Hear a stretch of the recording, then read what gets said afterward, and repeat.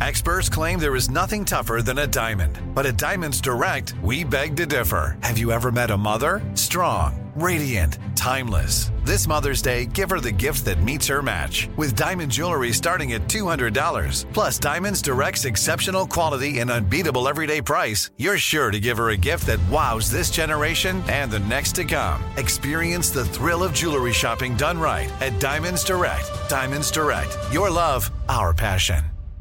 Enjoy all your favorite sports like never before at BetMGM. Signing up and playing is so easy. Simply sign up using code Buckeye and receive up to $1,500 back in bonus bets if you don't win your first bet. When you register with BetMGM, you can get instant access to a variety of parlay selection features, live betting options, and the best daily promotions in the business. And with BetMGM at your fingertips, every play and every game matter more than ever. Place your moneyline, prop, and parlay bets with the king of sportsbooks today. Sign up using code Buckeye and receive up to $1,500 back in bonus bets if you don't win your first bet. That's right, up to $1,500. Again, sign up using code Buckeye and receive up to $1,500 back in bonus bets if you don't win your first bet. BetMGM and GameSense remind you to play responsibly. 21 plus and present in Ohio. Subject to eligibility requirements. Rewards are non-withdrawable bonus bets that expire in 7 days. Gambling problem? Call 1-800-GAMBLER in partnership with MGM Northfield Park. That's 1-800-GAMBLER.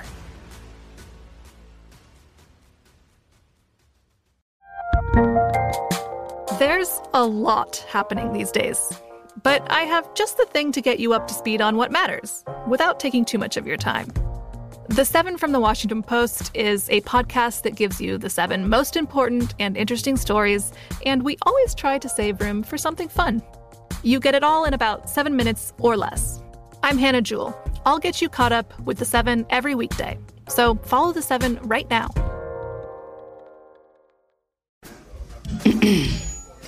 AT&T connects an ode to podcasts. Connect the alarm. Change the podcast you stream. Connect the snooze. 10 more minutes to dream. Connect the shower. Lather up with the news. Sports talk, comedians, or movie reviews. Connect with that 3-hour philosophy show. Change the drive into work in traffic so slow. Connect the dishes to voices that glow. Thank you to the geniuses of spoken audio. Connect the stories. Change your perspective. Connecting changes everything. AT&T. Hey everyone, this is Jodie Sweetin from the podcast How Rude, Tanneritos.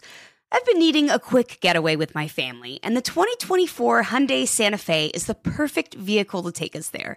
It has standard third-row seating, so I'm able to pack my entire family, plus pets, in the car, while also having enough room for our camping essentials. Available H-Track all-wheel drive will get us through any dirt trails, and available dual wireless charging pads will ensure we never have to worry about getting stuck with a dead phone in the middle of nowhere. Visit HyundaiUSA.com or call 562-314-4603 for more details. Hyundai, there's joy in every journey.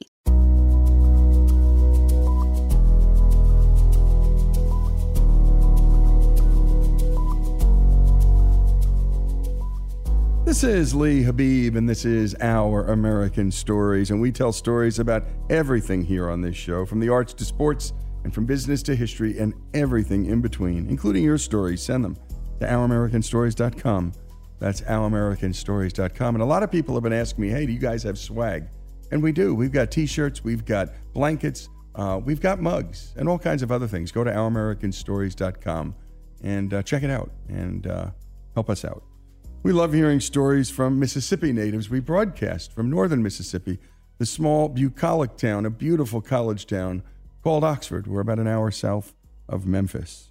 Randall Haley is from the Mississippi Delta, but came to Oxford for school and for work. Like most people that move away from home, she at times got a little homesick. Here's Randall with her story. There were 3 things that Oxford did best. In 1995, a young woman full of ambition and determined to celebrate the food, music, and art of Oxford, Mississippi couldn't be deterred from the idea of a festival on the square. I knew it would work. Now, I don't know if that's just because I was young and naive, didn't know enough to know it might not work, or I'm bad about thinking I can make whatever happen. Once I decide, I'm like, yeah, we're gonna make it happen. Robin Tannehill was hired in June of 1995 to be the director of the Oxford Tourism Council, which is now called Visit Oxford. Tannehill immediately began work on her first project. 22 years later, that project has become one of Oxford's most celebrated weekends, bringing over 60,000 tourists to the square. For a weekend that all started with the idea of a young, naive woman, it's safe to agree with Tannehill and say, Double Decker Arts Festival has become just as big as a home football game weekend. So, what is Double Decker to me? Well, I was born and raised in the heart of the Mississippi Delta. Of course, I live and work in Oxford, and it's most certainly my second home. But there's just something about the Delta that makes a person proud to call it his or her own. My love for Oxford comes close to that of the Delta, but there are two distinctive lifestyles that, despite the proximity and distance, cannot compare. For a country girl like me, Oxford culture was more comparable to city life. Even though Oxford is considered a small town in every sense of the word, I was so blinded by the rich culture in Oxford when I moved here that I thought, Oxford is huge. In reality, there's no more acreage in Oxford than there is in my hometown of Clarksdale. It felt so big because Oxford has about 5 times the amount of restaurants and places to shop. And the university, of course, which has me praying for summer traffic on Jackson Avenue most of the time. But it was the ambiance that revolved around an artsy culture that caught my attention. It was one I could relate to. I was no stranger to the artsy type. My heart beats to a blues rhythm 99% of the time. What I wasn't accustomed to were buildings on almost every plot of land on the square, with no space between them. I was used to empty parking lots and grain bins, if anything. And after driving up the hill toward the square on Jefferson Avenue, thinking it would use every drop of gas in my gas tank to make it up the hill, I realized how much I really loved the flatlands. After all, the biggest hill I ever saw in the Delta was the man-made levee. However, despite all of its differences, I found a piece of that culture I loved, a true Delta aura, at the Double Decker Arts Festival in Oxford, Mississippi. While roaming the square, I caught the scent. Lee Margaret Hamilton of Greenville, Mississippi sat in her chair scanning card after card as the line grew outside of her booth. The crowd couldn't get enough of her So Delta candles. With scents such as blues, sweet tea, and cotton row, I could smell home within yards of the booth. When Hamilton began So Delta Candle Company in 2009, she wanted to produce a Mississippi-manufactured product that would capture the Delta in all of its essence: the smell, the sight, the sound, and the culture. She used the purest soy wax she could find, and voila! People from across seas, celebrities, everybody and their mama were ordering these original candles. Actress Laura Dern's assistant gave Hamilton a phone call one day and she said, "We want to buy them for ourselves and we want to buy some to give as gifts." She bought some for actresses Mary Steenburgen and Reese Witherspoon and asked to have them sent to her by the next day. She wanted them in California in time to enjoy the sweet smells while getting dressed for the Oscars. Hamilton hurried to have them sent immediately and said, "When Hollywood calls, you have to answer." Sending candles to Dern, Steenburgen, and Witherspoon was a memory Hamilton will forever hold on to. But their most rewarding sale to date was the shipment that made its way to Afghanistan. After an order was placed online, Hamilton read the zip code and found that an American soldier was ordering candles from her. "He ordered Mississippi and Cotton Row," Hamilton said. "I just kind of put everything into perspective and thought, gosh, this guy really misses home to be ordering candles that are indicative of his homeland. And that really touched me. What I'm doing, people really love and appreciate. They're so connected." That Saturday on the square, I felt I could relate to that man who missed home. Sure, Oxford is lovely and everything it has to offer, but that one scent that makes you stop dead in your tracks to take another whiff, that one scent that reminds you of where you came from, who you are, and what you'll be, puts you in a trance where all you can say is, "So Delta."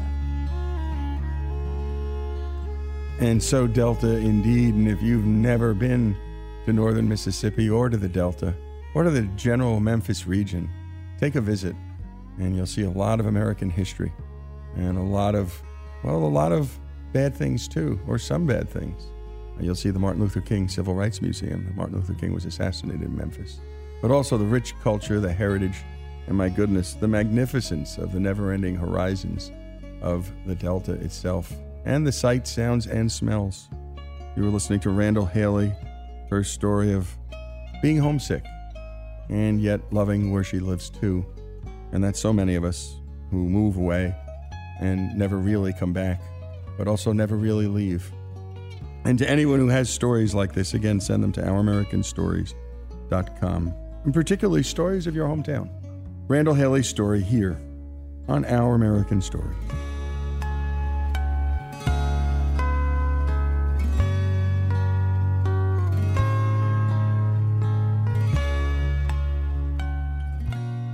Folks, if you love the great American stories we tell and love America like we do, we're asking you to become a part of the Our American Stories family. If you agree that America is a good and great country, please make a donation. A monthly gift of $17.76 is fast becoming a favorite option for supporters. Go to OurAmericanStories.com now and go to the donate button and help us keep the great American stories coming. That's OurAmericanStories.com.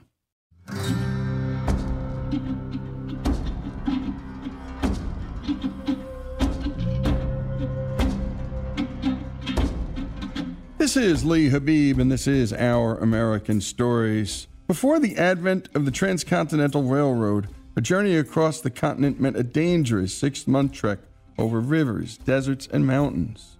Alternatively, a traveler could hazard a 6-week sea voyage around Cape Horn or sail to Central America and cross the Isthmus of Panama by rail, risking exposure to any number of deadly diseases in the crossing. Interest in building a railroad uniting the continent began soon after the advent of the locomotive at the turn of the 19th century. The first trains began to run in America in the 1830s along the East Coast. By the 40s, the nation's railway networks extended throughout the East, South, and Midwest, and the idea of building a railroad across the nation to the Pacific gained momentum.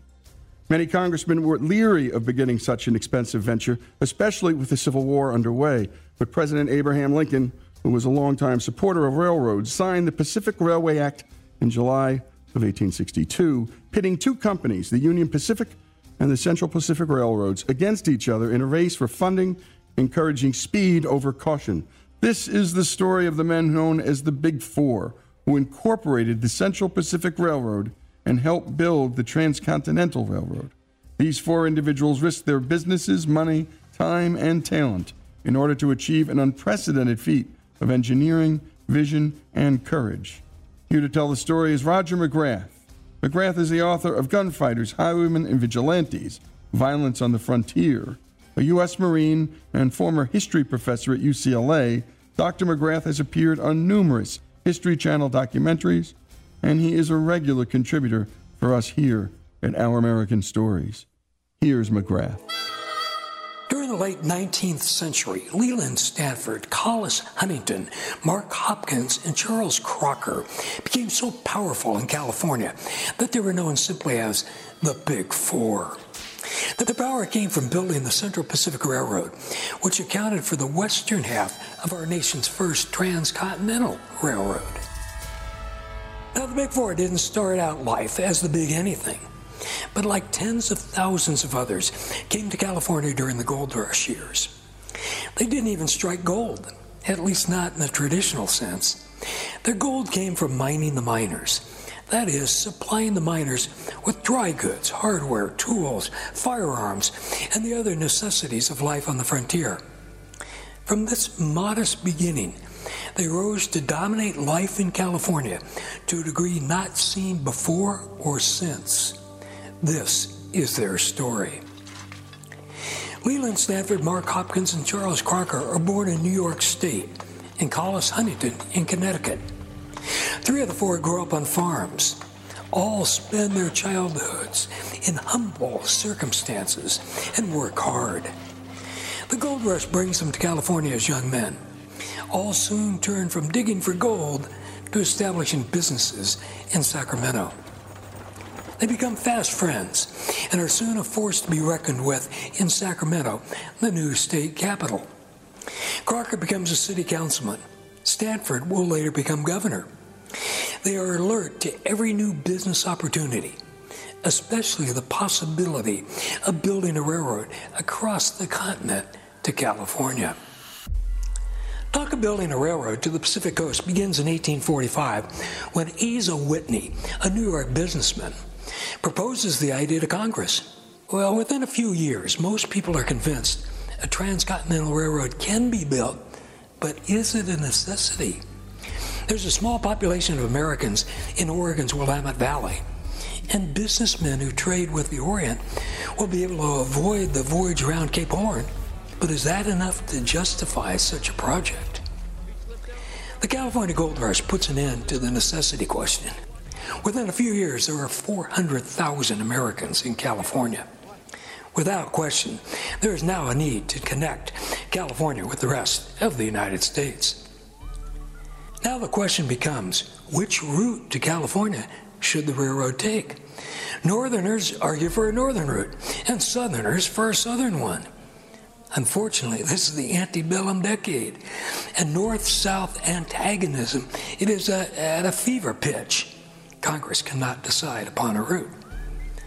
The Big Four are following the debates over the railroad closely. They are astute businessmen, and they know they will profit handsomely from a railroad connection with the East. They take an interest in Theodore Judah, a young railroad engineer and promoter who is building the Sacramento Valley Railroad, a short line that runs from Sacramento into the gold country. At the same time, Judah is thinking he needs partners with money and political influence. Even before he finishes with the Sacramento Valley Railroad, Judah is thinking of a transcontinental railroad. He wants to build the far western end of the railroad, from Sacramento over the Sierras to Nevada. He will need partners and money. Judah and the Big Four joined forces and chartered the Central Pacific Railroad, announcing plans to build over the Sierras to Nevada. They want both federal support and the promise of a rail line to connect their railroad with the Mississippi Valley. The Big Four send Judah to Washington to lobby Congress. Judah proves an effective lobbyist, and in 1862, Congress passes the Pacific Railroad Act, which provides for the first transcontinental railroad. The Pacific Railroad Act decrees that two companies will build the rail line. The Central Pacific Railroad will build eastward from Sacramento across the Sierras to Nevada. The Union Pacific Railroad will build westward from Omaha, Nebraska, climb the Rockies near South Pass, Wyoming, and follow the Humboldt River to the California-Nevada line. Each road is granted a 400-foot wide right-of-way, together with 10 alternate sections of land for each mile of track laid. A section of land is 640 acres, or 1 square mile. In addition to the land the railroads will receive, the government agrees to loan the companies on a first mortgage basis $16,000 for each mile of track built in level country, $32,000 a mile in the foothills, and $48,000 a mile in the mountains. With the passage of the Pacific Railroad Act, Theodore Judah returns to California. Almost immediately, disagreements erupt with the Big Four. Judah presents his construction plans for the railroad. They are too grandiose for his partners, who are in this to turn a profit, not build an engineering marvel. Judah is terribly upset that he will have to compromise his vision for a monumental project, and heads east to see if he can attract investors who will buy out the Big Four. Judah takes a steamer from San Francisco to Panama and then crosses overland to the Caribbean coast of Panama to catch another steamer to New York. Like thousands who take this route, he contracts yellow fever in Panama. He arrives in New York in poor condition. Within days, he is dead. This leaves the Central Pacific Company in the hands of the Big Four. The Big Four are very much alike. Each is from what is called old American stock. Each is born and reared in the East in humble circumstances and comes to California in the gold rush. Each is intelligent, disciplined, and energetic, and is willing to work relentlessly. Each is highly ambitious and convinced that his goal in life is the pursuit of wealth. With four such hard-charging individuals, one would think that conflict is inevitable. Fortunately for the Big Four, each proves ideally suited for a different role in the Central Pacific Company. Leland Stanford becomes the company president and the public relations chief in California. He's the company spokesman in seeking subsidies from the state and county governments.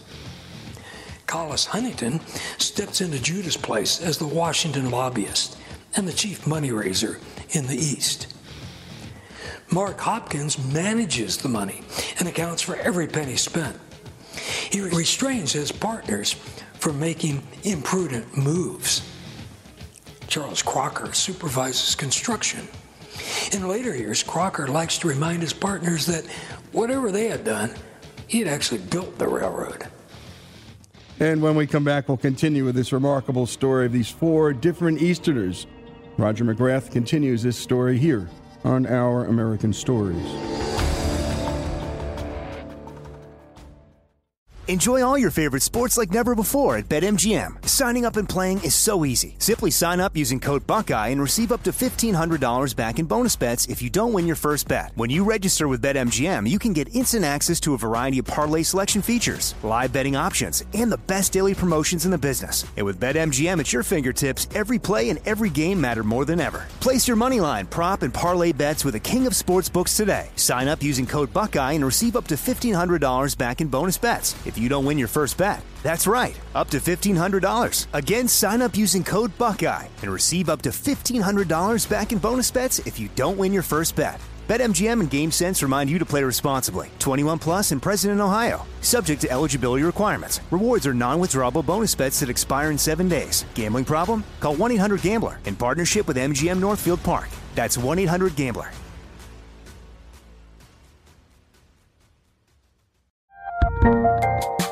There's a lot happening these days, but I have just the thing to get you up to speed on what matters without taking too much of your time. The 7 from the Washington Post is a podcast that gives you the 7 most important and interesting stories, and we always try to save room for something fun. You get it all in about 7 minutes or less. I'm Hannah Jewell. I'll get you caught up with the 7 every weekday, so follow the 7 right now.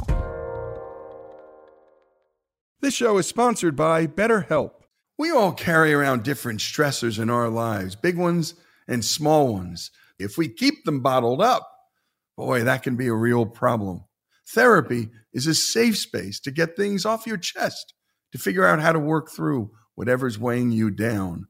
I know people who've profoundly benefited from therapy, learning everything from coping skills to setting boundaries in their life. You don't have to have experienced major trauma to benefit from therapy. If you're thinking of starting therapy, give BetterHelp a try. It's entirely online. It's safe.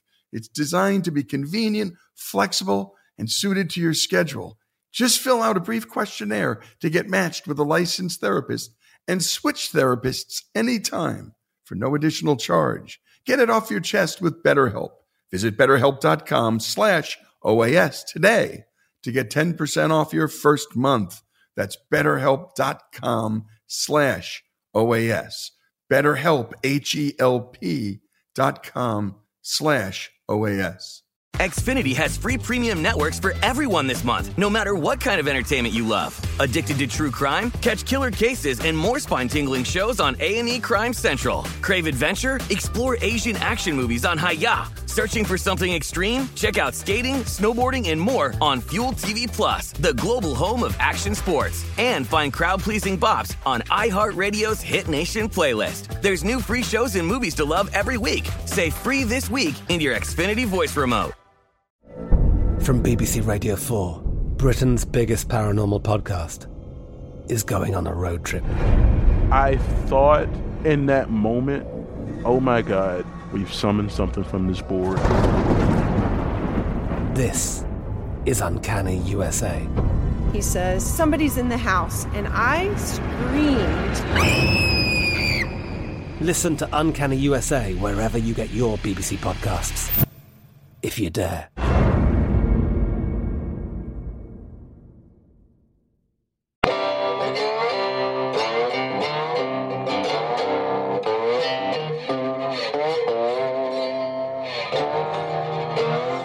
And we continue here with Our American Stories. I'm with Roger McGrath and the story of the Big Four and the building of the Transcontinental Railroad.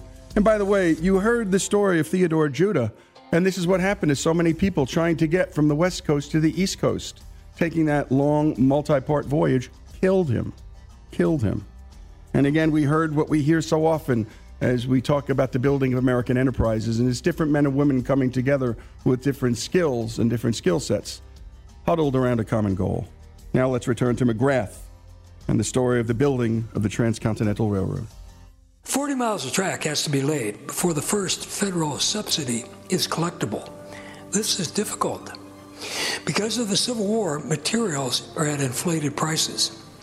Round-the-horn shipping charges are sky high. And the labor supply is limited. The Civil War and the booming Nevada silver and gold mines mean full employment. At this time, the Big Four's own resources are modest. Their Big Four status is years in the future. Moreover, investors are not eager to buy stock in the Central Pacific Company because the federal government holds a first mortgage guarantee on the company. This means, should the company go bankrupt, the government gets first dibs on the company's assets. Leland Stanford scores the first victory. In 1862, he begins serving as governor of California. He convinces the state government to buy $1.5 million worth of stock in the Central Pacific Company. Now, this would be considered a conflict of interest today, but in 1862, it's considered a good move by the state. California desperately needs a railroad to connect it with the East, and the Central Pacific Company is the one designated to build the California portion of the railroad by Congress. Most people at the time think Stanford and his partners will benefit from the stock purchase, okay, but California will benefit far more if a railroad is built. Collis Huntington then scores a second victory. In 1864, Congress amends the Pacific Railroad Act. The land grant is doubled, and most importantly, the government reduces the security for its loans from a first to a second mortgage. Now, private investors are willing to risk their money with a first mortgage guarantee. Finally, Crocker solves the labor problem. At first, Crocker relies upon white Californians, mostly immigrant Irish and Germans. The wage scale has to be relatively high, and many of the men look upon railroad work as a way to earn a grub stake and then go off to gold and silver strikes in Nevada. The labor turnover is excessive. Crocker now decides to try the Chinese. The Chinese are already a familiar figure in California, comprising about 5% of the general population and some 10% of the mining population.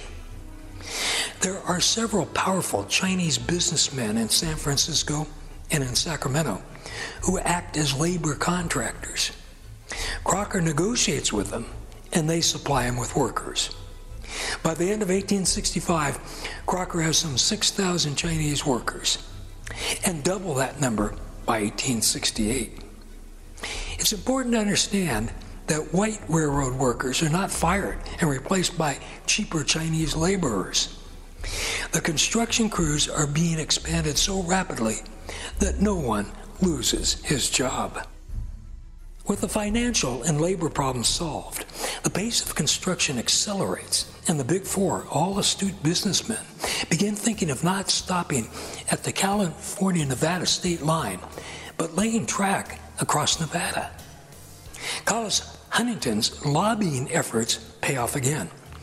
In 1866, he convinces Congress to again amend the Pacific Railroad Act and allow the Central Pacific Company to continue building eastward until the Central Pacific meets the Union Pacific, wherever that may be.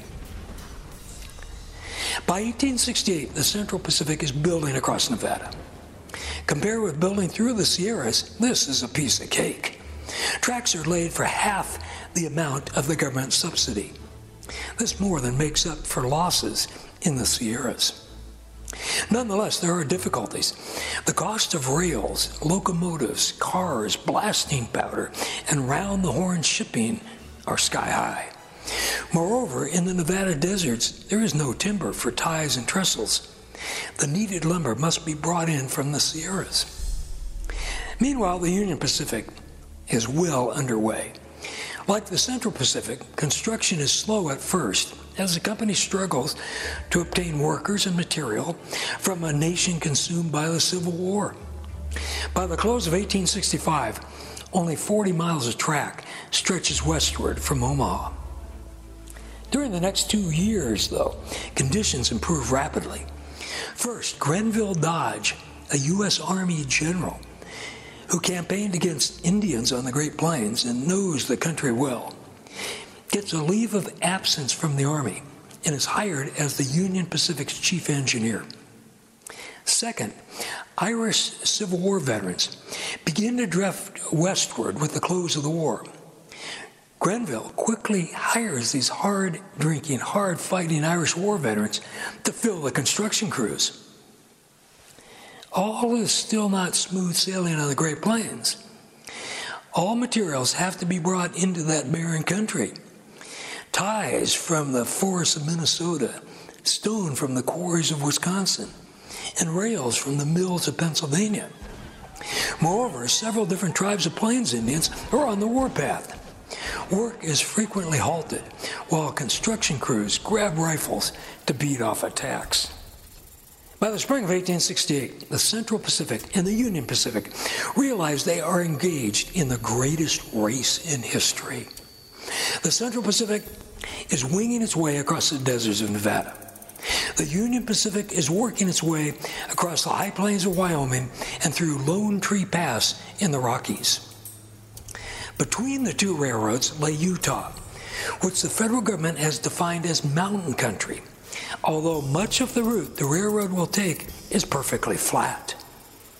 In Utah, the railroads are thus entitled to subsidies of $48,000 a mile while building over relatively flat terrain. Each company spurs its men on relentlessly in hopes of grabbing off a major share of the Utah prize. The Central Pacific builds 360 miles of road in 1868. The Union Pacific, 425. The pace of construction becomes feverish in 1869. The Union Pacific lays 6 miles of track in one day. The Central Pacific counters with 7. The Union Pacific lays 7.5 miles, and the Central Pacific matches it.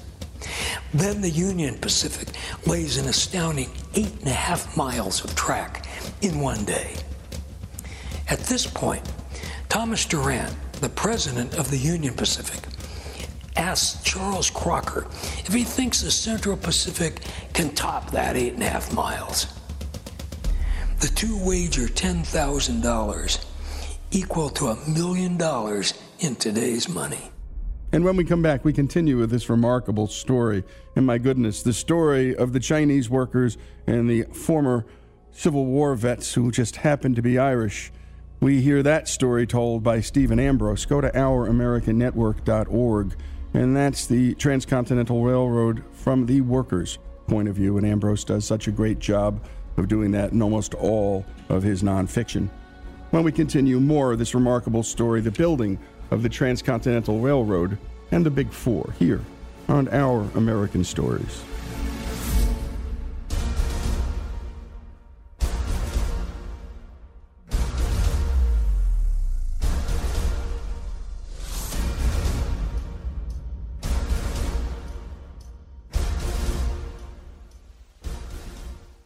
Enjoy all your favorite sports like never before at BetMGM. Signing up and playing is so easy. Simply sign up using code Buckeye and receive up to $1,500 back in bonus bets if you don't win your first bet. When you register with BetMGM, you can get instant access to a variety of parlay selection features, live betting options, and the best daily promotions in the business. And with BetMGM at your fingertips, every play and every game matter more than ever. Place your moneyline, prop, and parlay bets with the king of sportsbooks today. Sign up using code Buckeye and receive up to $1,500 back in bonus bets if you don't win your first bet. That's right, up to $1,500. Again, sign up using code Buckeye and receive up to $1,500 back in bonus bets if you don't win your first bet. BetMGM and GameSense remind you to play responsibly. 21 plus and present in Ohio. Subject to eligibility requirements. Rewards are non-withdrawable bonus bets that expire in 7 days. Gambling problem? Call 1-800-GAMBLER in partnership with MGM Northfield Park. That's 1-800-GAMBLER.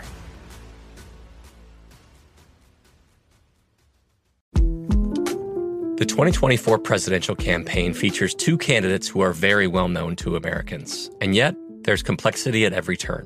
Criminal trials for one of those candidates. Young voters who are angry. The Campaign Moment podcast from the Washington Post gives you what matters. I'm Aaron Blake, and I'm covering my 10th election cycle. My colleagues and I have insights that you won't find anywhere else. So follow The Campaign Moment right now, wherever you're listening. Xfinity has free premium networks for everyone this month, no matter what kind of entertainment you love. Addicted to true crime? Catch killer cases and more spine-tingling shows on A&E Crime Central. Crave adventure? Explore Asian action movies on Hi-YAH. Searching for something extreme? Check out skating, snowboarding, and more on Fuel TV Plus, the global home of action sports. And find crowd-pleasing bops on iHeartRadio's Hit Nation playlist. There's new free shows and movies to love every week. Say free this week in your Xfinity voice remote. Live Nation presents Concert Week. Now through May 14th, get $25 tickets to over 5,000 shows. That's up to 75% off a summer full of your favorite artists like 21 Savage, Alanis Morissette, Cage the Elephant, Celeste Barber, Dierks Bentley, Fade, Hootie and the Blowfish, Janet Jackson, Kids Bop Kids, Meghan Trainor, Bissell Pluma, Sarah McLachlan. Get tickets to more than 5,000 summer shows for just $25. Until now through May 14th. Visit LiveNation.com/Concert Week to learn more and plan your summer with Sean Paul, Sum 41, 30 Seconds to Mars, and Two Door Cinema Club. I'm Katya Adler, host of The Global Story. Over the last 25 years, I've covered conflicts in the Middle East, political and economic crises in Europe, drug cartels in Mexico. Now I'm covering the stories behind the news all over the world in conversation with those who break it. Join me Monday to Friday to find out what's happening, why, and what it all means. Follow The Global Story from the BBC wherever you listen to podcasts.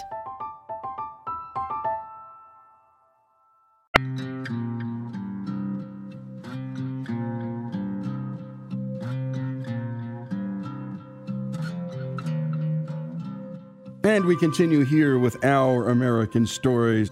And now let's continue with the story of the Big Four and the Transcontinental Railroad. Crocker assembles his best men and then waits for several days until the railroads are approaching Promontory Summit and so close together that should the Central Pacific break the track lane record, the Union Pacific will have no opportunity to respond. With newspaper correspondents present, and one of the journalists acting as the official timer, Crocker's boys swing into action. The first rail is laid, and others follow at the rate of 240 feet of rail every 1 minute and 20 seconds. The pace is fantastic, but can the Central Pacific crew maintain it for hours on end? The crew doesn't slacken its pace or stop until a break for lunch. After resting and eating, the crew springs back into action, again at the same record-breaking pace. At the end of the workday, time is called and the distance carefully measured. The Central Pacific crew has laid 10 miles and 56 feet of track. The Union Pacific record is broken, and Charles Crocker is $10,000 richer. Now, it's the general impression of most today that the track lane must have been done by a cast of thousands, and that since this was the Central Pacific, those laying the track must have been Chinese. Not true on either count. The newspaper reporter who was timing the event said, quote, "It may seem incredible, But nevertheless, it is a fact that the whole 10 miles of rail were handled and laid down this day by 8 white men. These men were Michael Shea, Michael Kennedy, Michael Sullivan, Patrick Joyce, Thomas Daly, George Eliot, Edward Killeen, and Fred McNamara. These 8 Irishmen in one day handled more than 3,500 rails, 1,000 tons of iron. On May 10, 1869, a group of workers and company officials gather at Promontory Summit, Utah, and watch the placing of the last tie, the fixing of the last rail, and the presentation of the various precious metal spikes, including the golden spike from California. Hats off, signals a telegraph operator to all the listening nation. Prayer is being offered. Several minutes later, telegraph wires hum again. We have got done praying. Leland Stanford of the Central Pacific has the honor of driving in the golden spike. Actually, tapping in the golden spike with a mallet. It's too soft to be driven with a sledgehammer. After the ceremonial tap-in, the golden spike is removed and a steel spike set in its place. Stanford now takes a mighty swing with a sledgehammer and misses. Thomas Durant of the Union Pacific takes a mighty swing and misses. With the count 0-2, a crew chief steps forward and drives the spike home. The Central Pacific locomotive number 119 and the Union Pacific locomotive Jupiter steam forward and touch cow catchers. Their engineers have the first drinks, and then the celebration becomes general. The entire United States celebrates. Chicago makes a procession 7 miles long. New York hangs out bunting, fires 100 guns, and holds church services. Philadelphia rings the Liberty Bell. Hundreds gather in the streets of Buffalo and sing the Star-Spangled Banner. In Sacramento and San Francisco, people are celebrating until dawn. And Leland Stanford, Collis Huntington, Mark Hopkins, and Charles Crocker are the heroes of the hour. The building of the Transcontinental Railroad is the greatest engineering and construction project up to that time in American history. California had been isolated from the United States despite the gold rush and the admission of California to the Union. Now, the completion of the Transcontinental Railroad shatters that barrier of isolation. Personally, Stanford, Huntington, Hopkins, and Crocker are transformed from 4 middle-class Sacramento businessmen into the Big Four. They do not rest on their laurels, but forge ahead and form a second company, the Southern Pacific Railroad. They lay tracks through California and eventually across Arizona, New Mexico, and Texas. Until the mid-1880s and the arrival of the Santa Fe Railroad, the Big Four have a monopoly of rail transportation in California. The monopoly and the wealth and power it gives them makes them truly the Big Four. But with that comes critics and enemies. Though president of both the Central Pacific and the Southern Pacific, Stanford finds time to develop 2 wineries and a racehorse breeding farm, and to build a mansion on Nob Hill in San Francisco. He also becomes the president of a steamship line. In 1885, he is elected to the U.S. Senate. Also in 1885, he establishes Stanford University in honor of his son, Leland Stanford Jr., who died the year before of typhoid fever. Stanford donates acreage for the university from his racehorse facility, which explains why Stanford University's nickname, the Farm. Stanford also donates about $2 billion in today's money to fund the university. Stanford dies at 69 years old in 1893. Collis Huntington continues as lobbyist for the Central Pacific and the Southern Pacific Railroads in Washington, D.C.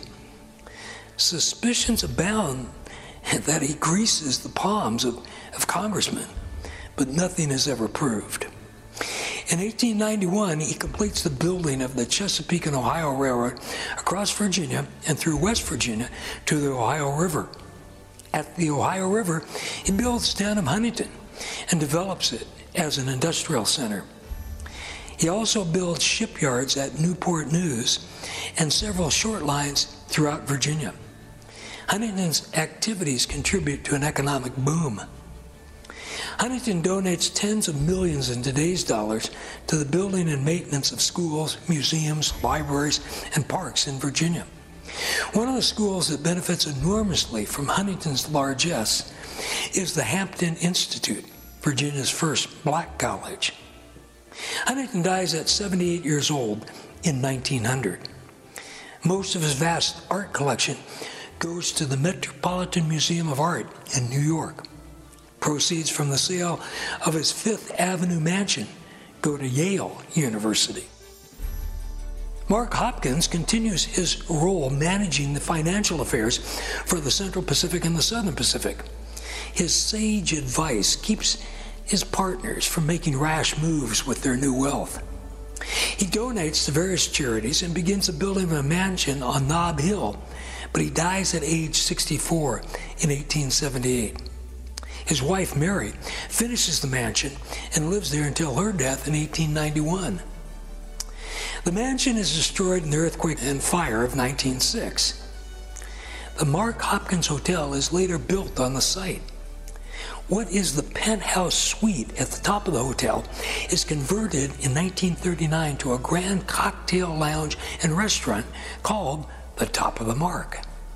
When World War II erupts, it becomes tradition for couples to have their last dinner, drink and dance together at the Top of the Mark before the serviceman departs for war in the Pacific. Charles Crocker continues supervising construction for the Central Pacific and Southern Pacific. He founds towns along the Southern Pacific route across Arizona and New Mexico and names one of them Deming in honor of his wife's maiden surname. He serves for a time as president of Wells Fargo. He buys controlling interest in the Woolworth National Bank, reorganizes it, and names it Crocker Bank.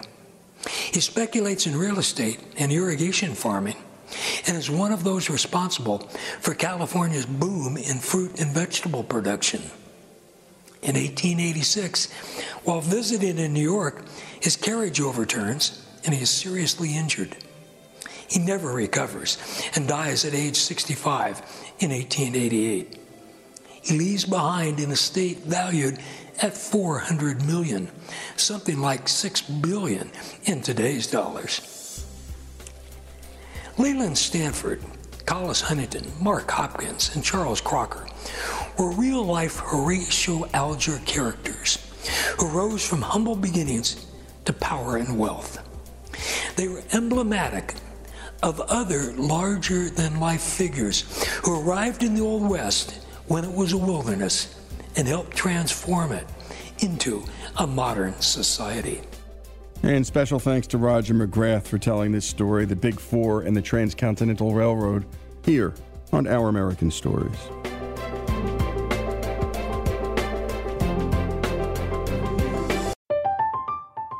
I'm Katya Adler, host of The Global Story.